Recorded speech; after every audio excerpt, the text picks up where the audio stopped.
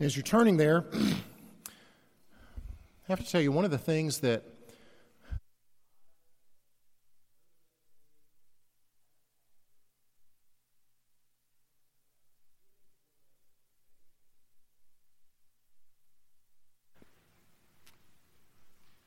concerns oftentimes their misunderstanding of Christianity. I found that people often misunderstand what it means to be a Christian. And they either misunderstand it and therefore reject it, which means they're not really rejecting Christianity at all, they're just rejecting their mistaken notion of it. Or they would say, oh yes, I'm a Christian,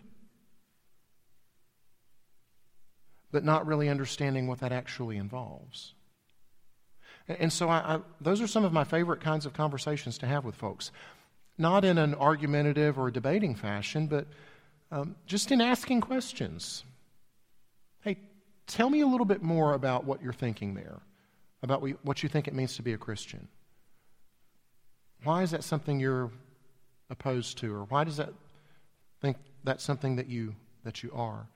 And so asking those questions and getting them to state more explicitly their belief really many times opens the door for deeper conversation, for going to God's Word and saying, well, here's what God's Word has to say about that. Allows opportunity to inform, to shape, maybe even to correct the misunderstanding. And by and large, I found that if somebody misunderstands Christianity, they're misunderstanding Jesus. And this is not a new problem, right? It's nothing unique to our time. It's been going on for thousands of years. In fact, it's why John wrote his gospel. He knew folks were prone to misunderstand. And so the purpose for his writing was so that they would understand, that they would know who Jesus was. John says it explicitly toward the end of his gospel there in the 20th chapter. He says, I've picked these particular episodes and instances from Jesus' life, because I couldn't write about them all, but I picked these so that you might know that Jesus is the Christ, the Son of God. And in knowing, in believing in his name, you might have life. And so, whether John's readers came from pagan backgrounds that didn't have any real knowledge of the God of Israel, or whether they were the most extremely religious folks steeped in the teachings of Moses, we're going to see going into this gospel further that the misunderstandings run deep and often. We're finishing up the prologue this morning. We've spent several weeks in the first 18 verses of the gospel, this introduction. And we're going to see finally this morning two very important verses and really just one 3-word phrase in one of those verses that shed so much light, that give us so much help in understanding rightly who Jesus is and therefore what Christianity is all about. So I want to ask you to stand if you're able for the reading of God's Word. Just 5 verses, John 1, 14 through 18. And the Word became flesh and dwelt among us, and we have seen his glory, glory as of the only Son from the Father, full of grace and truth. John bore witness about him and cried out, "This was he of whom I said, 'He who comes after me ranks before me,' because he was before me. For from his fullness we have all received grace upon grace. For the law was given through Moses, grace and truth came through Jesus Christ. No one has ever seen God, the only God, who is at the Father's side. He has made him known." May God bless the reading and the teaching of his inspired, inerrant, infallible, and authoritative word. Let's pray together. Father, would you give us your help this morning? Our ability to understand rightly has been impacted by the fall. But you long to reveal yourself. You do not want to remain hidden You have not tried to hide yourself or make things obscure. You even went so far as to take on flesh that we might know what you're like, that we might know you. And so, Father, Son, and Holy Spirit, would you come in these moments in your particular ways of power, and would you help us? Would you continue to reveal yourself to us that we might know you, that we might love you, and indeed that we might serve you. We pray these things in Christ's name and for his sake. Amen. Please be seated.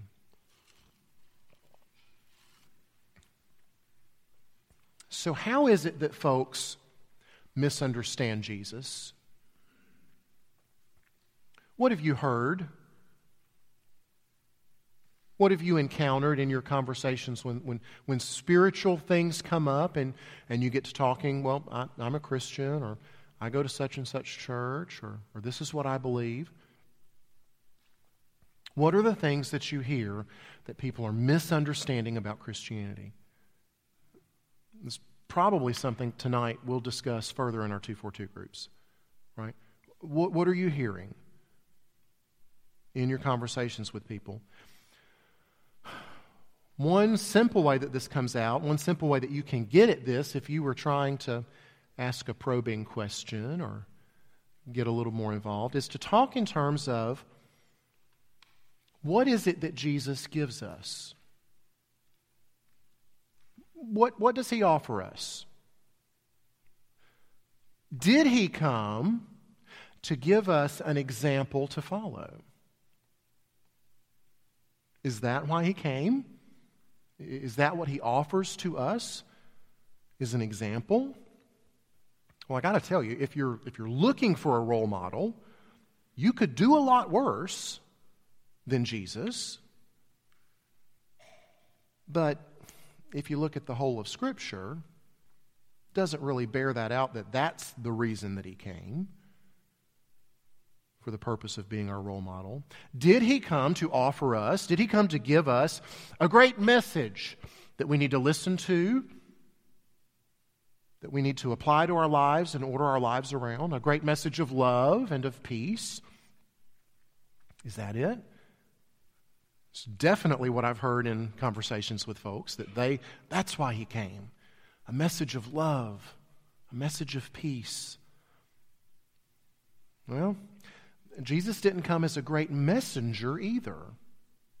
In fact, verse 15 that we just read, if we just needed a great message from a great messenger, John the Baptist here, he could have done that nicely. He was sent from God. He had a message. That could have worked if that had been the point. But John the Baptist got it. He knew that he wasn't the point. It says in verse 15, John bore witness about him and cried out, "This was he of whom I said, he who comes after me is before me." See, John the Baptist knew that Jesus was the point, and he knew that it was something about who he was and what he came to give, what he had to offer. And that made Jesus much more important than John the Baptist himself. So no, Jesus didn't come to give us any of those things. Not an example, not a great message. Verse 16 in our passage today tells us explicitly what he came to give, tells us what we have received from Jesus. And he says in verse 16, it is grace upon grace that we have received. Now, until this week, I always read that and took it to mean that he gave us grace and then even more grace, right? On top of what we already have, like a grace bonanza, right? Grace for days, more grace than you could shake a stick at. And so we would come away from that verse praising the generosity of Jesus, right? So much grace. But this week, getting to spend lots of time on a few verses, pondering, meditating, reading some folks much smarter than me, and looking into my Greek New Testament and slowly bumbling my way through the verses with rusty Greek, I've definitely come to a different opinion about that little phrase. And it all hinges on that little pronoun translated upon. Grace upon grace, as the ESV translates it. Now I want to pause for just a second. And I want to tell you how reluctant I am to say what I'm about to say. Because I'm about to tell you that I'm not crazy about what most of the translations have done here with this pronoun, this preposition upon. And I'm going to suggest to you that you think a little differently about it.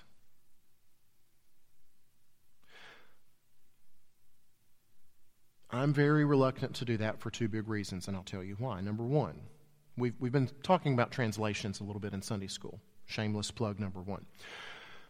I'm reluctant to say this type of thing to you for two big reasons. Number one is, I don't want you to come away thinking that you've got to have some knowledge of Greek and Hebrew, that you've got to have some advanced degree to be able to study God's Word. That is not what I'm saying. That's not what I want you to come away with. Please don't hear me saying that.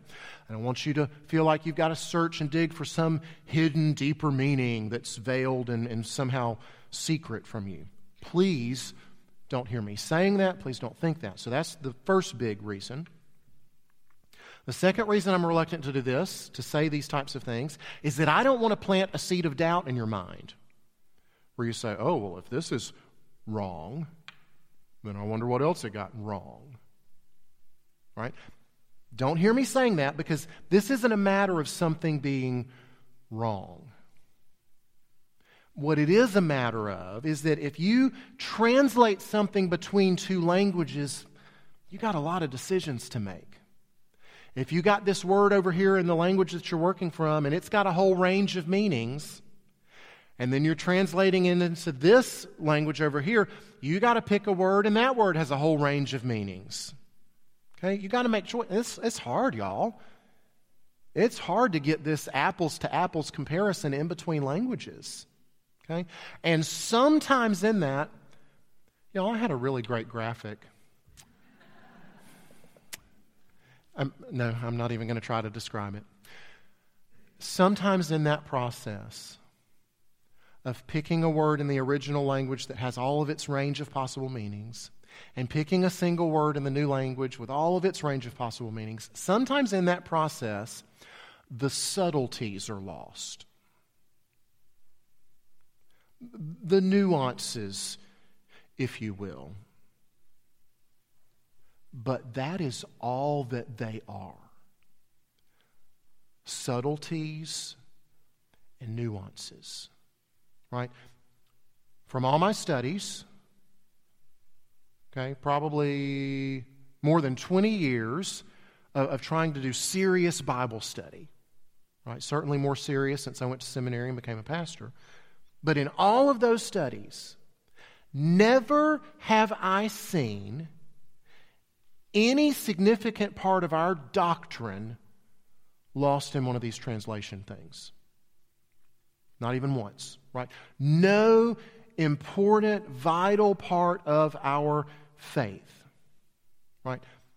Everything we need for life and godliness, everything we need for knowing and embracing Jesus as He's freely offered in the gospel, all that stuff translates crystal clear, right? Where I have run across little things, little quibbles with, well, why'd you pick that word instead of this word? Now, that is not around the major parts of our doctrine. So, raises the question, especially in my mind, I ask it to myself all the time, why would I ever say something like what I'm doing today, taking an issue, being a little nitpicky about a particular word? Right? I probably do it 10% of the time where I've come across something and I'm like, I don't really like that. Okay? Several times already in John. Right? We could have had a long discussion about the only Son of God earlier in this passage. Right? That word is rich. We could really dig in there, but this isn't the time or the place for that. When I pick those 10% of the times, I do it because I think that it has the opportunity, like this example today, of helping you understand Jesus just a little bit better. Giving you just a little more clarity on something, especially the gospel, Man, if I can help you see that maybe from just a slightly different angle, or take another opportunity to explain it in another way so that you can come through at the end with a deeper appreciation for Jesus and what He's done, a clearer understanding of what the gospel is, of what Christianity is and what it is not, then I want to take the effort to do that. Grace upon grace is what the ESV does.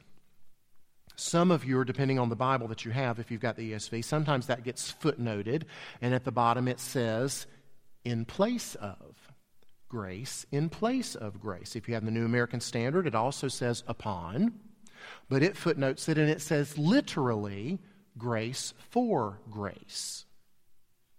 And so this little preposition, upon, right, anti in the Greek, does have the idea behind it of replacement.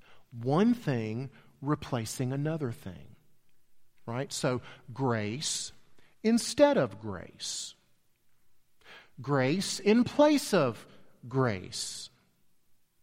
And if you hang with me for just a second, I want to show you why I do think this is helpful and it's worth the time for understanding Jesus and for understanding Christianity. If you look at verse 16, and you read it with that preposition that has some element of replacement to it, right? And from His fullness we have all received grace for grace, or grace replacing grace. And right off the bat you're thinking, this helps. How? Because this just kind of seems more confusing. How does grace replace grace? Right? Shameless plug number 2 for Sunday school class, where we're learning together how to study God's Word, where we've been talking about context. And then if you hit a verse and it's a little fuzzy and you think, how does grace replace grace? Well, then broaden your context just a little bit, even a tiny bit, by just going to the verse before, or in this case, the verse after. And then read your fuzzy, unclear verse with that other verse and see if it makes a little bit better sense. And when we do that with 16, grace replacing grace, or grace instead of grace, and we read it with 17, oh, but if the light bulb doesn't start to come on a little bit. So let's do that. Verse 16 and 17. I'm replacing the preposition there. For from His fullness we have all received grace, replacing grace. Grace instead of grace. For, that's a good connecting word there. For the law was given through Moses, grace and truth came through Jesus Christ. See, there's a link between these verses. It's what the for is there for, right? It's actually a tight link. Because what John's talking about in 16 is related to what he's talking about in 17. So, Moses gave some grace, but from Jesus we receive other grace. Now, if you're really paying close attention, you say, oh, wait a minute. It doesn't say Moses gave grace. It says Moses gave law. Okay, yes. In 16 it says, in 17 it says Moses gave us the law, right? But again, look at them together. And we've got this correspondence. Grace for grace, law, and grace and truth. And John's not setting up a contrast there in 17. Right? There is no but in the middle of 17. Look at it closely. It's not saying Moses gave us law, but Jesus gave us grace and truth. It simply lists what each gave. Moses law, Jesus grace and truth. And when you pair that with 16, you see that that is grace for grace. Now, how in the world could we view law that Moses gave as grace? Is that possible? Oh, it's quite possible. See, it was a huge part of God revealing Himself to His people. Let me show you what I'm like. I'll give you my law. I'll show you the things that I want you to do and don't want you to do. And you see my character reflected in that. Right? You look at the Ten Commandments, you know a lot about what God is like, what He values, what He detests. what he expects of us? Y'all, that's gracious, right? That he would explicitly say, here's what I want from you. Do you realize that the vast majority of world religions, all the activity involved is out of ignorance and fear and just, they're trying to make some kind of sacrifice, do some kind of ritual that might possibly keep the gods happy. And we're just not even sure. But let me try to go to this little altar and feed the god. I'm going to bring some food, or let me burn this incense, or light this candle, or cut myself, or beat myself, or whatever, in hopes that I can somehow meet whatever his, her, its expectations are. No, y'all, it's grace that he would reveal himself so clearly by giving his law. Now, is the grace of the law as great as the grace that Jesus brings? No way, not even close. Right? It's like Moses gave grace with a little g in 10-point font, right? But Jesus comes and it's all caps, bold, underlined, and italicized. This is grace that he's given.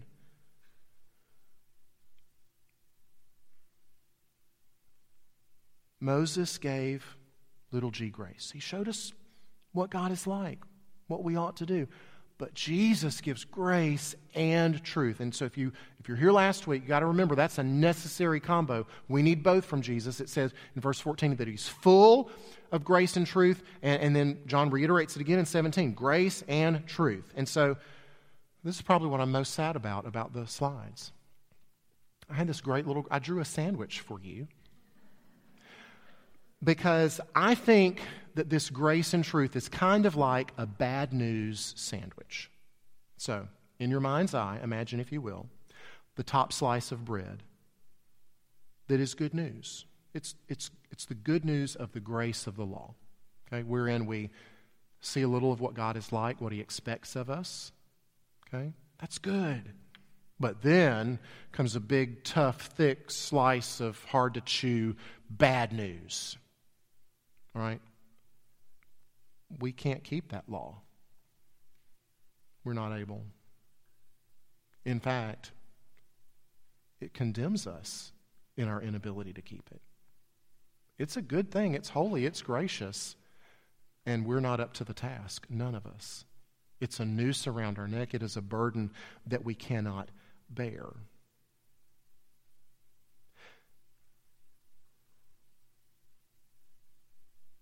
That's the truth part of grace and truth. And that would be our undoing if our sandwich had no bottom. But our sandwich has another slice of good news bread. Gracious bread, in that Jesus, the great grace that he offers, it doesn't contradict that good news of the law, that graciousness of the law. It doesn't come in opposition to it and say, oh, that was a terrible thing now. No, it's not a contradiction. It's a progression. It's grace upon grace. It's grace for grace. And so what Jesus comes and he does, and he tells you in the Gospels, I didn't come to abolish the law. I came to what? I came to fulfill it perfectly. I came to do what you can't do. He replaces the grace of the law with the grace that Jesus perfectly fulfilled the law in our place, in our stead, because we couldn't do it. And y'all, that is 90% of what folks misunderstand about Christianity. It boils down to that. Right? It's not about what Jesus wants you to do for him. It's about what Jesus has finished and completed for you. The law that the grace that Moses gave through the law was grace. But the grace that we receive from Jesus is grace on steroids, right? It covers all our sins, and it changes our lives, it changes our hearts, it changes our wills. It does, in fact, lead us to wanting to obey Jesus because we now get that law. Oh, it is holy and good. Oh, it is God's good intention and His design for me. People, I'll go back to the sandwich thing. People misunderstand Jesus. They get Christianity wrong when they have an incomplete sandwich, right? Have you ever had an incomplete sandwich? Have you ever done one of these low-carb things where you don't have bread and you wrap your burger with lettuce or something? That's just dumb. That's not a sandwich. That is an incomplete sandwich, right? Or maybe you've just had, we do this a lot. You have an open-faced sandwich, right? Just a piece of bread and chopped up roast beef and gravy, and that's good. But that's not a sandwich. We need a complete sandwich. Folks around us, if they're going to understand Christianity, if they're going to understand Jesus, they need a complete sandwich. We're going to see quite often in John's gospel that the religious folks of the day, y'all, they just had a single slice of bread. They only had the law. Right? Law, isn't it great? It's all we need. It's an end to itself. Right? We'll do the law, we'll be good, we'll add to the law, we'll double down on the law, we'll be really careful about the law. It's great. It's all we need. They didn't have any meat. They didn't have that thick slice of tough, unchewable, whatever it was, that said, no, you can't. You think that you're doing all you need to do, and you're not coming close. A lot of folks today, a lot of church-going folks even, have an incomplete sandwich. They've got the law. They might even have some slice in the middle of, I'm a bad person. I sin. I do wrong things. But on the bottom of their sandwich, they put another one of the top slices. They put more law on the bottom. They say, gosh, if I just tried a little harder, I know that I've screwed up. If I just become a more disciplined person, if I just become a more loving person, if I just become a more generous person, that's what I need to do. But what John really wants us to know, and he's mentioned it twice now in this prologue in verse 14 and 17, is that grace and truth come through Jesus. The truth of our need, the grace of His provision for that need. That's such a huge part of what it means to know God, to understand Jesus, to understand Christianity. So let's finish with verse 18, which might seem like a bit of a patchwork quilt here, but we got to remember this is a prologue. John's trying to sort of set the stage for everything that's coming. And so this verse 18 actually does sum it up well, even if it seems a little disjointed. No one has ever seen God. He's going back to that. The only God who is at the Father's side, He has made Him known. And so last week we looked at Moses begging to see the glory of God.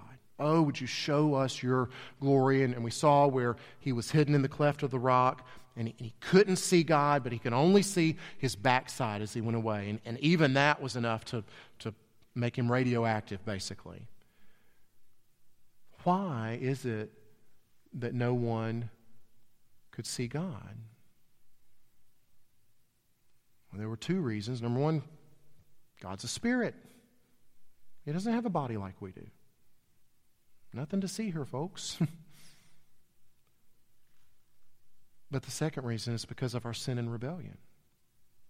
We were cast out of His presence, His holy and righteous presence. And so if we were to see Him in all of His holiness and all of His perfections, it would be our undoing, right?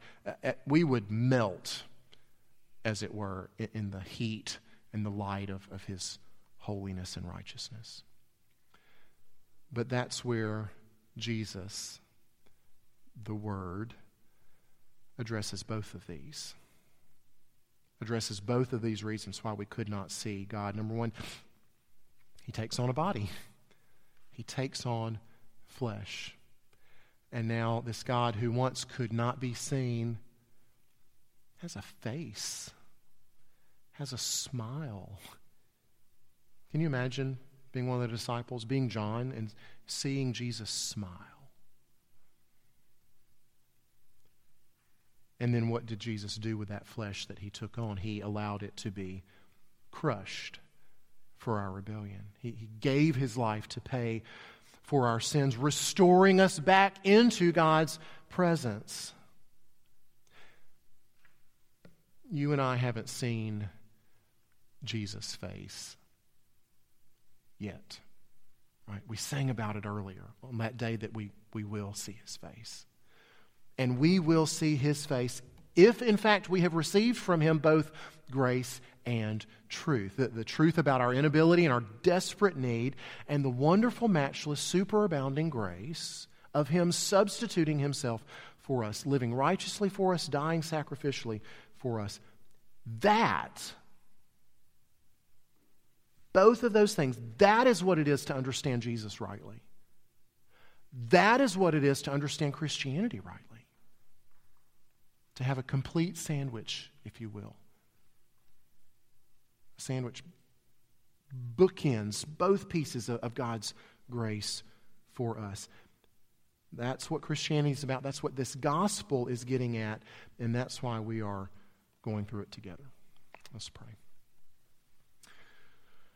Jesus, thank you for how you revealed God to us to a depth and to an extent that the law alone could never do. Thank you for how you did that at great cost to yourself.